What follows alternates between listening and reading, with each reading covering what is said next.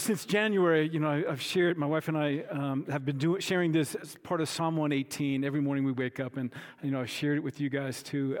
This is the day the Lord has made. Let us rejoice and be glad in it. And it's just been really sweet to say that. My wife and I say we get up really super early. We say it in the morning. And I know some of you guys have come to me and said that you've been doing it as well. And sometimes we have to add the word somehow to the end of that. This is the day the Lord has made. Let us rejoice and be glad in it somehow. We all have some of those days. If you're taking notes, I'm going to start out just challenge you guys to take notes right away. First note. Ever step into something that you weren't quite ready to step into? Ever step into something you weren't quite ready to step into? I got a text from my dad a week ago Thursday morning. It said, "Call me as soon as you can." I said, "Hey, Pop, it's me." He asked me if I'm sitting down. At the time, I'm driving on University crossing County Line Road. And he says to me, "I've got the big C. I've got cancer." And I say, "What kind?" And he says, "Bad kind, pancreatic cancer. And it's metastasized. It's spread to my liver." And all I can say is, "Oh boy, oh boy, oh boy, oh boy, oh boy, oh boy." And later on, my dad asked me to call. I'm one of 6 kids. My dad asked me to call my brothers and sisters, and I shared it with one of my brothers, and he kept saying a word over and over and over again, but I can't repeat that word at church. What's the doctor say, I ask? He says there are all kinds of options, but he recommends hospice based on age and based on how the cancer is spread. So no surgery, no Whipple procedure, no chemo, no radiation, just hospice, comfort care, no curative care. You hear words like cancer, or there's been an accident. It just stops everything. And I know some of you folks, some of you guys know this. It hits you like a ton of bricks. My dad's 92 years old, and he's lived a great life, an amazing life, but I really thought somehow Dad maybe was going to beat the odds, and he was going to live forever. We had just seen Dad 6 weeks ago. And he had slowed down some, but he was still doing great, feeling great, walking every day, exercising.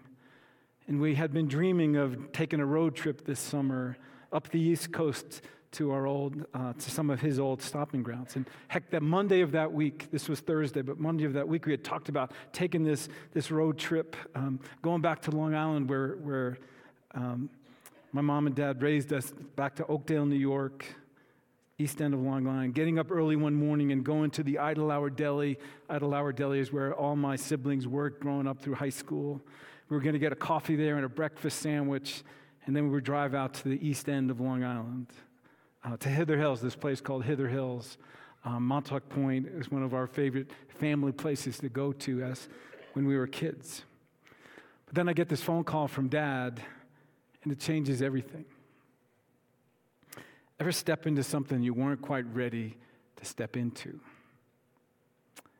Today we remember Palm Sunday, the day Jesus was welcomed into Jerusalem, and it was like a parade. Hosanna, Hosanna, Hosanna in the highest.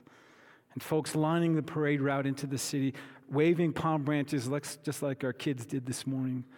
Folks believing that Jesus was the Messiah, the Christ. We hear words like that and we think of God, the Son of God. But in Jesus' day, most folks, if not all the folks, didn't quite get who Jesus was.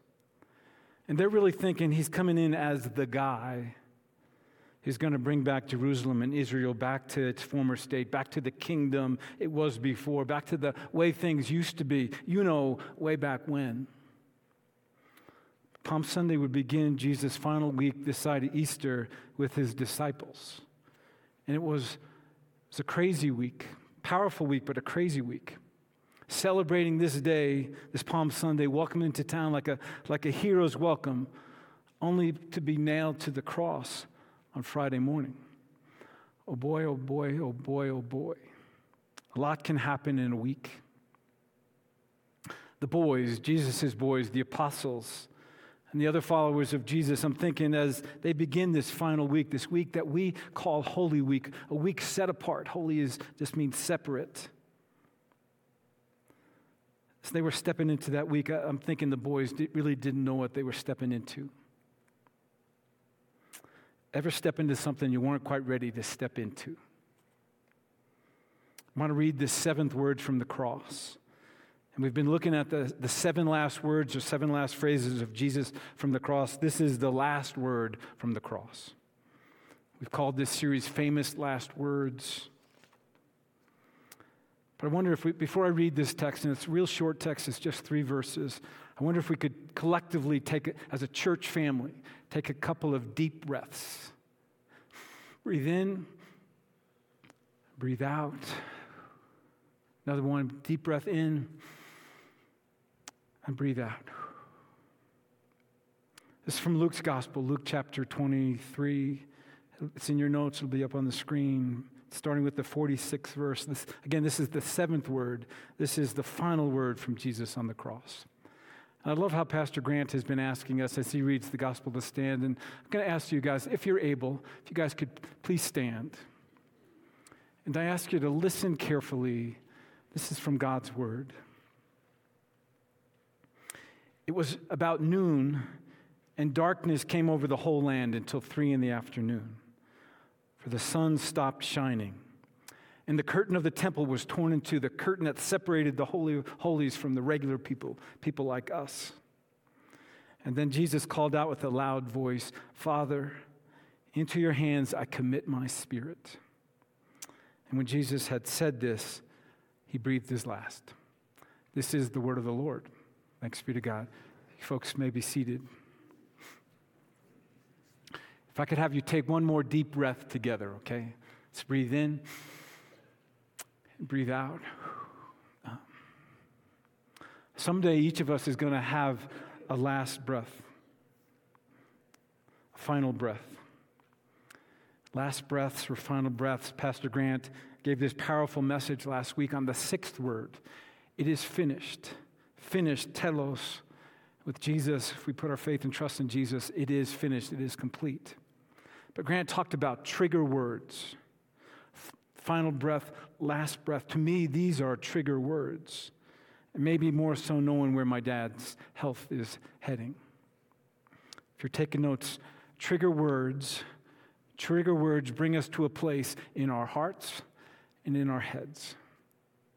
Trigger words bring us to a place in our hearts and in our heads.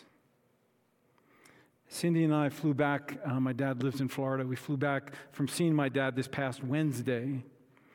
And we're on the plane. We're, just check. People are, getting loaded in as the flight attendants. You guys know this. If you fly a little bit, they're going through those last-minute safety checks. I'm still not sure why they have to remind us how to buckle a seatbelt, but, maybe some of us don't know how to do that. And then they talk about, in case the cabin loses pressure, this thing's going to bop down, and put it on your face first before you do it on your kids. But I was wondering, as I'm listening to this, who's really paying attention to these flight attendants? Most of us, we don't even look up anymore, do we? But who looks up? First-time flyers? Maybe. But how about folks who have been on a plane recently when there was an emergency, a real emergency? You guys remember when that plane went down on the Hudson River back a few years ago? I'm thinking when that plane was going down and those flight attendants said what they had to do, man, they were clued in on every word. Every word.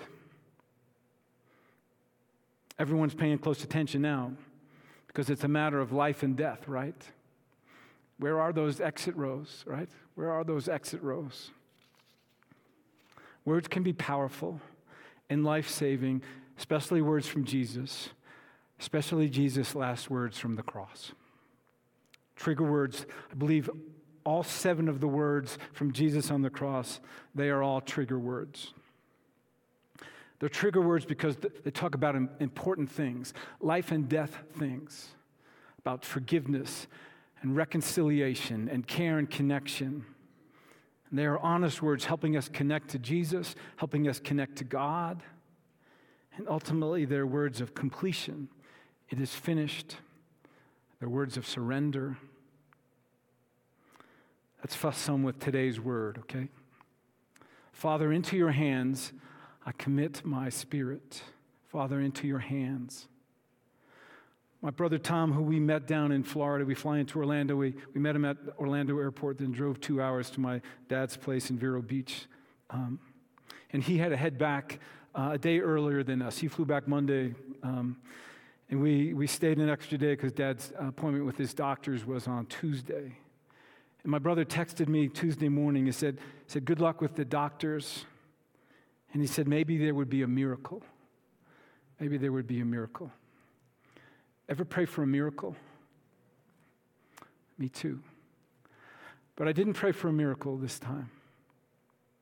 At least not in the traditional sense.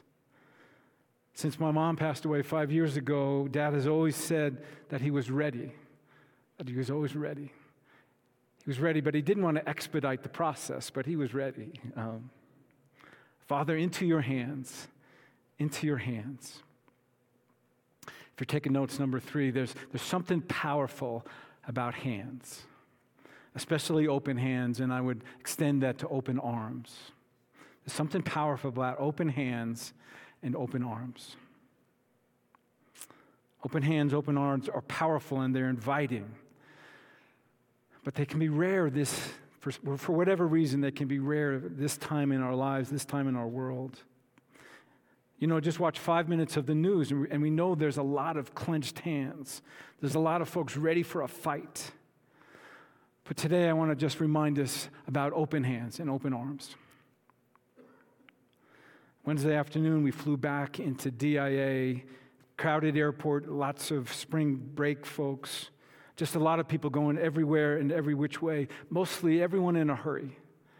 And in the midst of the crowd, there was this older couple, maybe 80 years old, walking very slowly, but holding hands, holding each other's hands. Everybody else is racing by, but this couple is just sweetly holding hands. And it was beautiful, and it stood out in this mass of humanity at the airport. Father, into your hands. There's something powerful about hands, unclenched hands, open arms. My wife, for whatever reason, took a picture of our hands while we were with Dad. And this is a picture of my hands, my brother's hands, and my dad's hands. And my dad has a million expressions, and he loves to play cards. But one of his expressions when he's losing is this: you can only play the hand that you're dealt. My dad doesn't lose very much, but that line comes out often. You can only play the hand that you're dealt. A week ago Thursday, right before I got the text from my dad to call, I went to visit George Dockery in his home. And some of you know George. I was going to make a joke about George, that George was one of the first apostles, but he really wasn't. But he's been around a long time.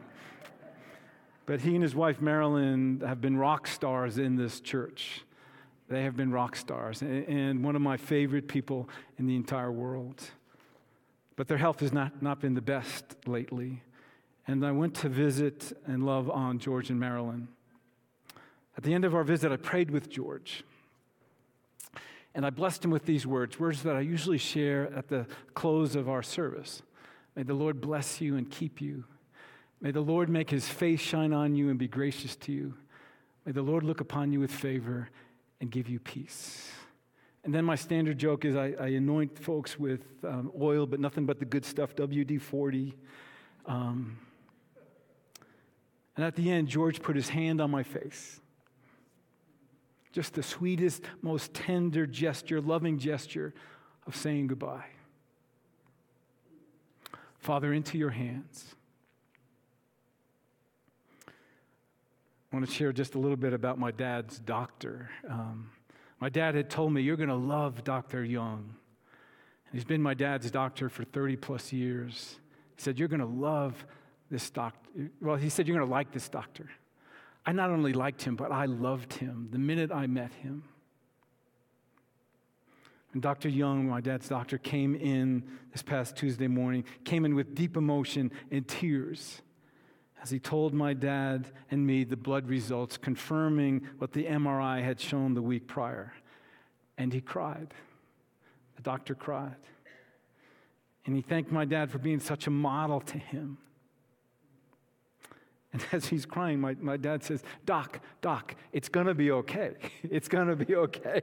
I've done it all. I've done everything I've wanted and more. I am ready. And I'm not scared. Heck, I've jumped out of an airplane. I've parachuted before. Why should I be scared? And then there was this tremendous bid for connection. The doctor said, I jumped out of an airplane too.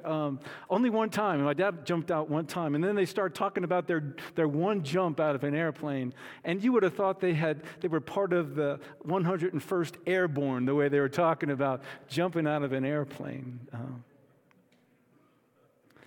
But the doctor told me how since he had met my dad, he had started saying words my dad always says to almost everyone he meets. My dad would say, thank you for what you do. Thank you for what you do.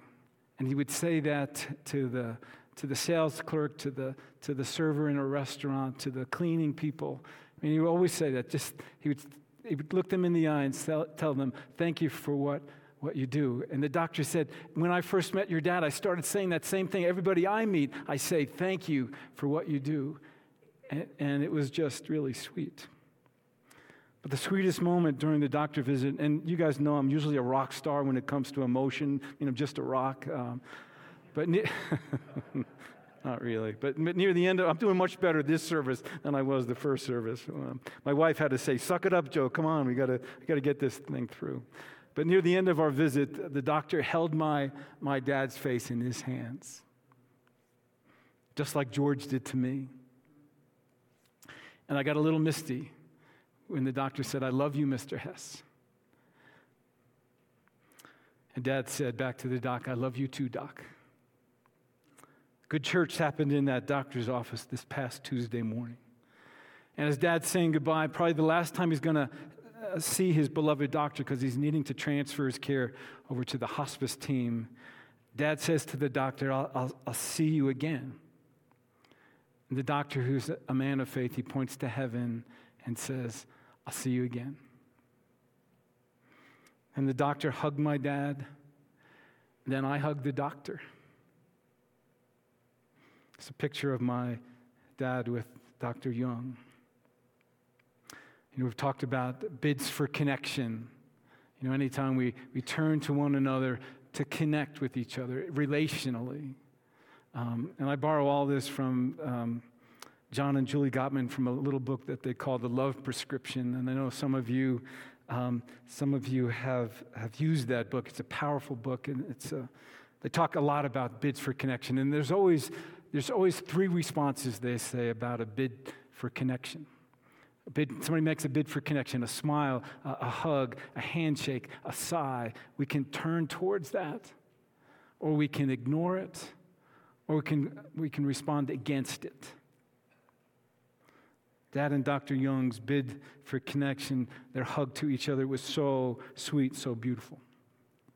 Number 4, if you're taking notes, in this 7th word, Father, into your hands, Jesus is reminding us, modeling for us, our ultimate bid for connection back to our Heavenly Father. Say that again. In the 7th word, Father, into your hands, Jesus is reminding us of our ultimate bid for connection back to our Heavenly Father. Jesus is on the cross. He knows what's coming. Despite all the heartache from the cross, all the amazing, tremendous suffering and pain he's going through, he knows where he's heading. He's heading towards this sweet heavenly reunion. Father, into your hands I commit my spirit. This is the plan since the beginning of time, since they messed up back in the garden. And God's bid for connection with us through Jesus, John 3:16. For God so loved the world. For God so loved the world. For God so loved the stinking, messy, broken world that we're all a part of. For God so loved the world, he gave us his one and only Son, that whoever believes in him shall not perish but will have eternal life. For God so loved us. For God so loved all of us. Front row people, back row people. I think God loves the back row people just a little bit more. Folks on the inside, folks on the outside, God loves them all. The 99 sheep, the one that wandered away, the prodigals and the prostitutes, the tax collectors and the lepers, the pastors and the prisoners. For God so loved the world. For God so loved you and me. God's bid for connection to us. And this is our response to that bid, our turning towards the bid for connection. And we talked about this some a couple weeks back. To know Jesus, you really have to know Jesus from the cross. And St. Paul reminds us of our turning towards God's bid for connection with these words as he shared these words to the folks in Philippi. And it's one of my favorite texts. I want to know Christ. I want to know Christ and the power of his resurrection, sharing in the fellowship of his suffering, becoming like him in his death. I want to know Christ. I want to know Jesus and the power of his resurrection, God's power to give us life after we end, when our life ends. Do you guys remember the first words Jesus shares with those knucklehead fishermen along the lake? Those four knucklehead brothers that remind us of a lot of our own stuff. But you remember the first words? Jesus said, "Come, follow me. Come, follow me. Follow me. Follow me." And he begins to teach them with words, but also with just how he treats people, how he loves people, how he cares for people, how he welcomes in the fringe people. Then they begin this amazing, over-the-top, sometimes scary, oftentimes over their heads, miraculous journey with Jesus. And it was just for a couple of years, 2 years, maybe 3 at the most. And it's now ending with this, Jesus going to the cross. And because of Easter, we know it's not the end. It's not the end. It's just the end, the telos.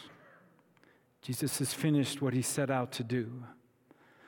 But at this point, just like my brother, those who have been following Jesus most closely, I want to believe in my heart of hearts, they're praying for a miracle.